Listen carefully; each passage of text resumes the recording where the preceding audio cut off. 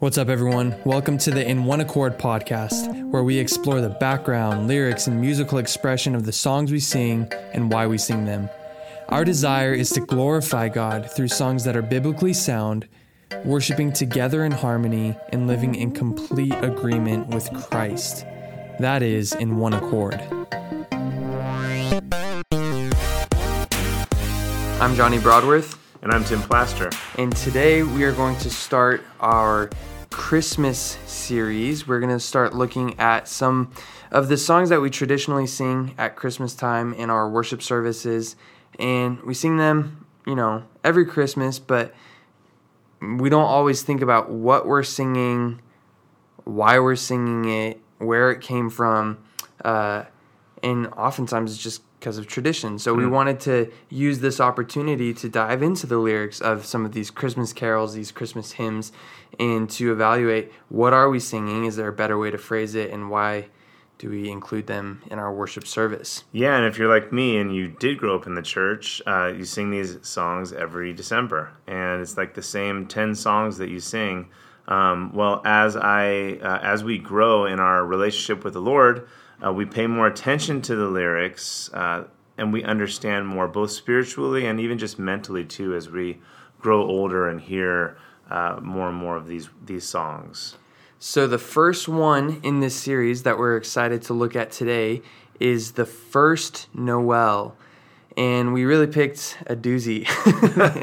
But we didn't know that we picked a doozy when we picked the doozy, did we, Johnny? That's right. As we were studying, there's a lot of ambiguity about this song.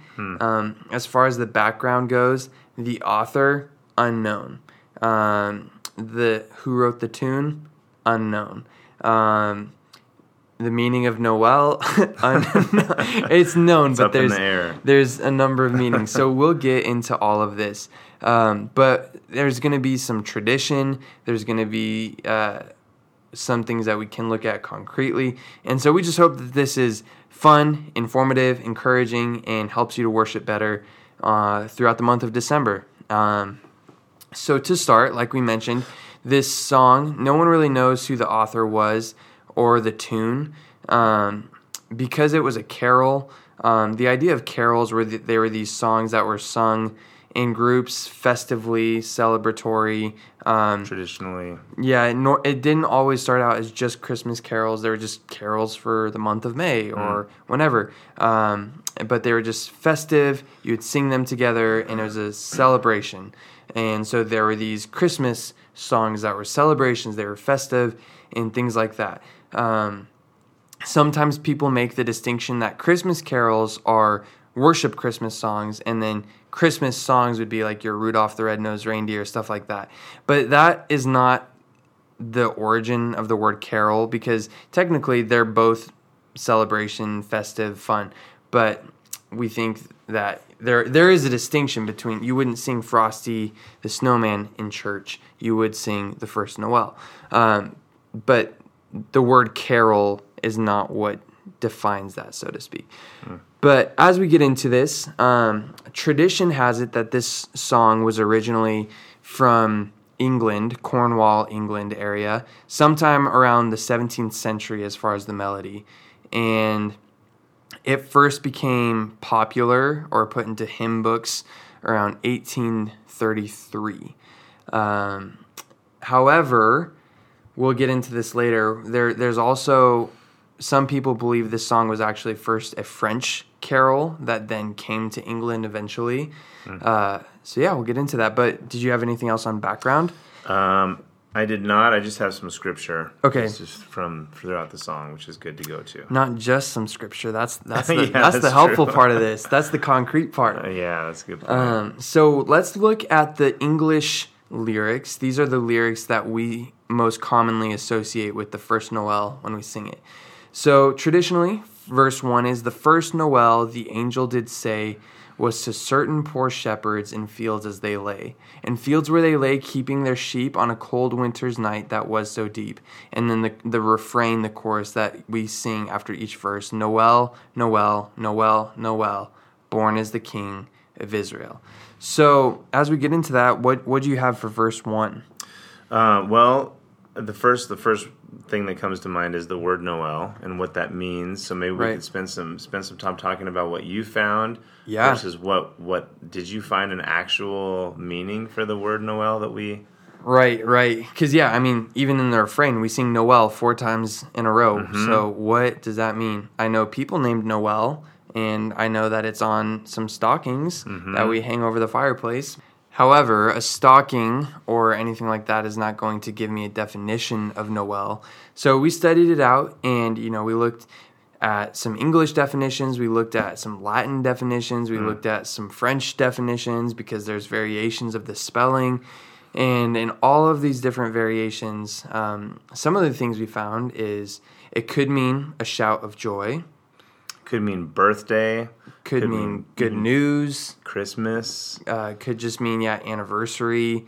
And all of these, they fit with the first, right? They fit Right. with the first Noel. So it's pretty awesome. Right. Just like the idea of a herald or someone going through the streets saying, there's good news, shout for joy. There's been a birth, and it's not just any birth, it's the birth of the Messiah, the King of Israel. And that's the reason we celebrate Christmas, right? That is the reason we praise the Lord for the first Advent. So moving on from the word Noel, hopefully that clears things up in some sense, that gives you an idea of what you're singing. And in verse 1, it talks about what we read in Luke chapter 2, verse 8. I'm going to read that. It says, "And there were shepherds living out in the fields nearby, keeping watch over their flocks at night." And so while, it doesn't say anything about how cold it was or anything like that, we're not going to worry about that. But what we do worry about is the fact that is biblical, that they're telling us what the shepherds were doing at that point. And as I was studying, I thought it was an interesting point. But, shepherds, they take care of sheep. And it's, the text doesn't say on this, but you could assume that some of these sheep could have been used in the sacrificial system in Israel. And so whether they were or weren't, we don't know. But these shepherds could have even had an important understanding of when the Messiah comes, knowing the prophecies that he would be the sacrificial lamb, that he would take away the sins of the world, and they would have this great excitement about that. And we see that, like they hear the words of the angels, and they run to see this newborn king and worship him. But yeah, so then we go on. So traditionally, when people sing the first Noel, they sing stanzas 1, 2, and 6. Originally, there were 9 stanzas. Some people take a few of the stanzas out because they're historically inaccurate about the shepherds and wise men, so they keep those ones out. A lot of times, people find the melody repetitive, so they don't sing all 6 stanzas. They'll just sing 2 or 3. And so they normally sing 1, 2, and 6. So stanza 2 says, "They looked up and saw a star shining in the east beyond them far, and to the earth it gave great light, and so it continued both day and night." And so this transitions the focus away from the shepherds and more to the wise men, right? We know that the wise men saw a star and they followed that, and it guided them eventually to come see the Messiah, where they bowed down in worship and gave gifts to him as well. What do you have on that verse? Well, I have what it points to, Matthew 2. So I'm going to read that.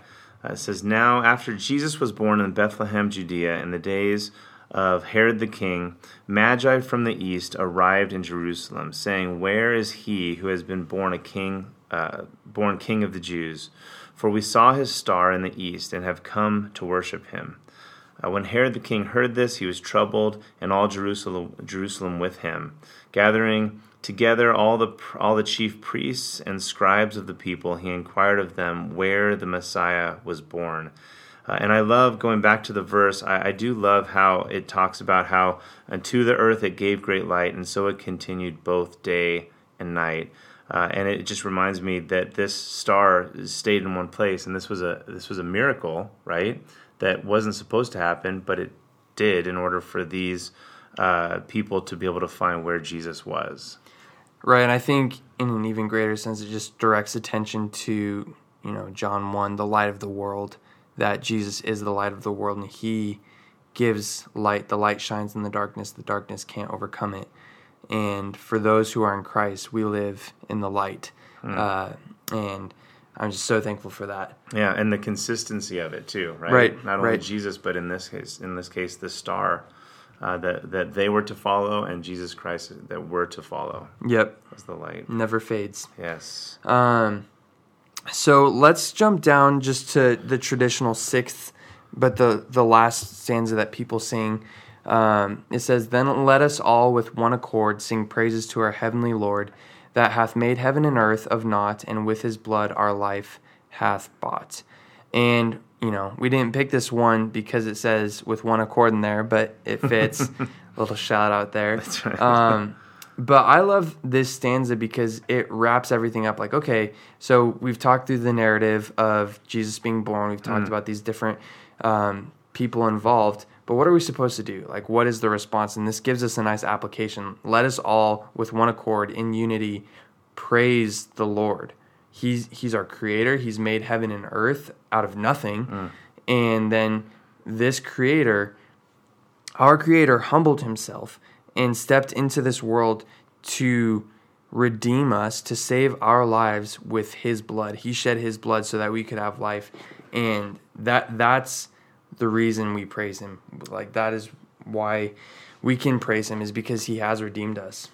Absolutely. Yeah, and I do love too how, you have this story that we've known since we were kids, those who grew up in the church, and then all of a sudden this this last verse, really brings it all together biblically and spiritually, and helps tell the gospel and brings this really all together. And I love how the last line, "and with his blood mankind hath bought." And that doesn't make sense to somebody who is traditionally singing this song that is of the world and they're not saved. They don't have the Holy Spirit to help them to understand that.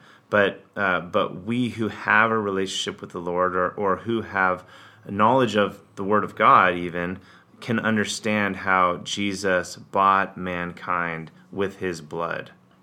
And it is our responsibility to tell that to others, right? And to share the gospel through his word. Right. I like that. So one thing that we found with this song, and I think we'll find with a number of the songs as we dive into the Christmas carols, is a lot of these were translated from another Western European language. And in those translations, sometimes the meaning gets changed or lost. And so the French, or the original French lyrics, I'm not going to read them in French because no one wants to hear that. But the translation I thought was amazing. Just listen to these lyrics. Today the King of Heaven in the middle of the night was born on earth of the Virgin Mary to save the human race, pull it from sin, return the Lord's lost children to him. Oh. And then verse 2, in these parts during the night stayed the shepherds who kept their flocks in Judea's fields. Now an angel of the Lord appeared in the skies, and the glory of God glowed around them. And then the final verse, the angel said, "Do not fear, everyone be joyful, a Savior is born to you. It's Christ, your King. Nearby you will find in the stable, put to bed, wrapped up in a flannel blanket, a newborn child." And then, Noel, Noel, Jesus is born. Let us sing Noel. And, just it's very Christ-centered, very focused on praising him. Yeah. And this version does fit the melody that we know. Yes. In the French. In the French, which is pretty awesome too. To be able to hear that would be a pretty cool thing. So right. So with that being said, at our church, sometimes you may notice that the lyrics we sing to these traditional Christmas songs are different than the traditional lyrics, and the nostalgic side of you may be like, wait, why are we not singing the normal lyrics? I don't like this. But there's a reason for that, right? Because when we come together on Sundays, our goal is to praise the Lord and teach and admonish each other through songs, psalms, hymns, and spiritual songs. And so sometimes, these songs, maybe we talk about the narrative and maybe it's not entirely accurate, and and then we're done, but we're not saying a whole lot. And so one of the things that I'm thankful for is ministries like Sovereign Grace Music, where they've taken a lot of these traditional Christmas songs. They've kept the melody, kept the spirit of the song, but they've updated the lyrics to make them more gospel-centered, to make them more God-exalting.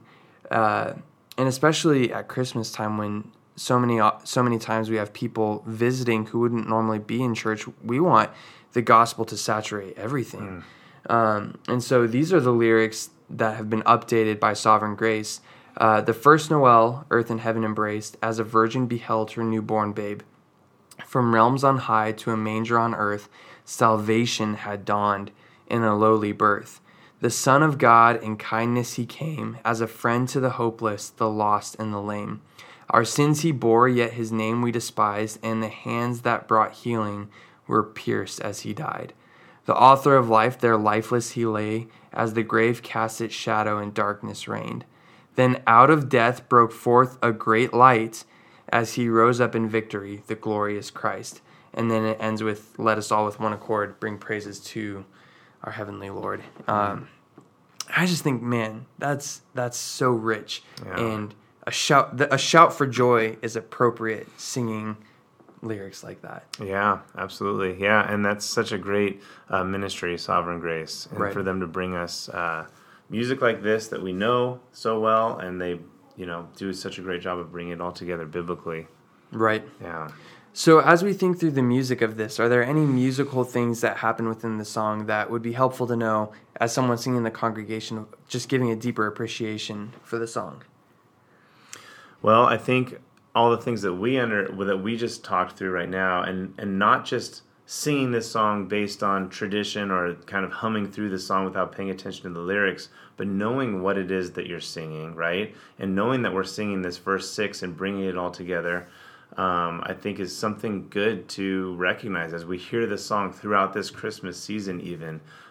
Which verses are we singing? Why are we singing them? Or which verses are we not singing? And why are we not singing those? Right. That comes to mind. And it's been done so many times by so many different bands and arrangements and everything that the emphasis musically is put on certain verses. And I love the idea of putting the emphasis on this final verse, which again just kind of brings it all together. And just a musical thing, pay attention for when we do this. We have many vocalists up there singing harmonies and things like that, and it helps to add beautiful sounds to the song and everything. But on verse 6, or verse 3, whatever it is, when we sing, then let us all with one accord, what we do is we have the vocals actually all sing in unison. So no harmonies there, but when we're all singing together in unison, it just emphasizes we're in unity, singing praise to the heavenly Lord. And then we branch back out into harmonies. So it's just a fun little musical note that I think just draws attention to let us all in one accord. And then another neat thing is the chorus has the highest points of the song vocally. It gets you to reach higher notes and belt it out. In a way, it helps to emphasize we're proclaiming born is the King of Israel. Like, let's proclaim this. Let's rejoice and shout to the world. Yeah. Jesus Christ came and took on human flesh to bear our sins. We need to share the gospel in the Christmas season. What an opportunity to shout for joy that Christ came, and trust in Christ before his second coming, because it'll be very different at his second coming. Any other thoughts or closing thoughts or applications as we finish talking about this First Noel carol? No, I think it's pretty well covered, especially for how many question marks that we had coming in. Just the different meanings of the word Noel, which all happen to fit the first, and just pay attention to these Christmas carols, these Christmas hymns as we sing them, and understand what it is that we're singing. Amen to that. And I think, this is even just a great opportunity as a reminder. Our desire is to worship with 100% theological accuracy. And our desire is to sing songs that glorify the Lord, that build up the church body and teach our hearts in the process. So This has been a very helpful exercise of, okay, what are we singing? Why are we singing it? And is there a way we could sing it better? I think this has been very helpful. I hope it's helpful for you. And we look forward to doing this for the month of December. Amen.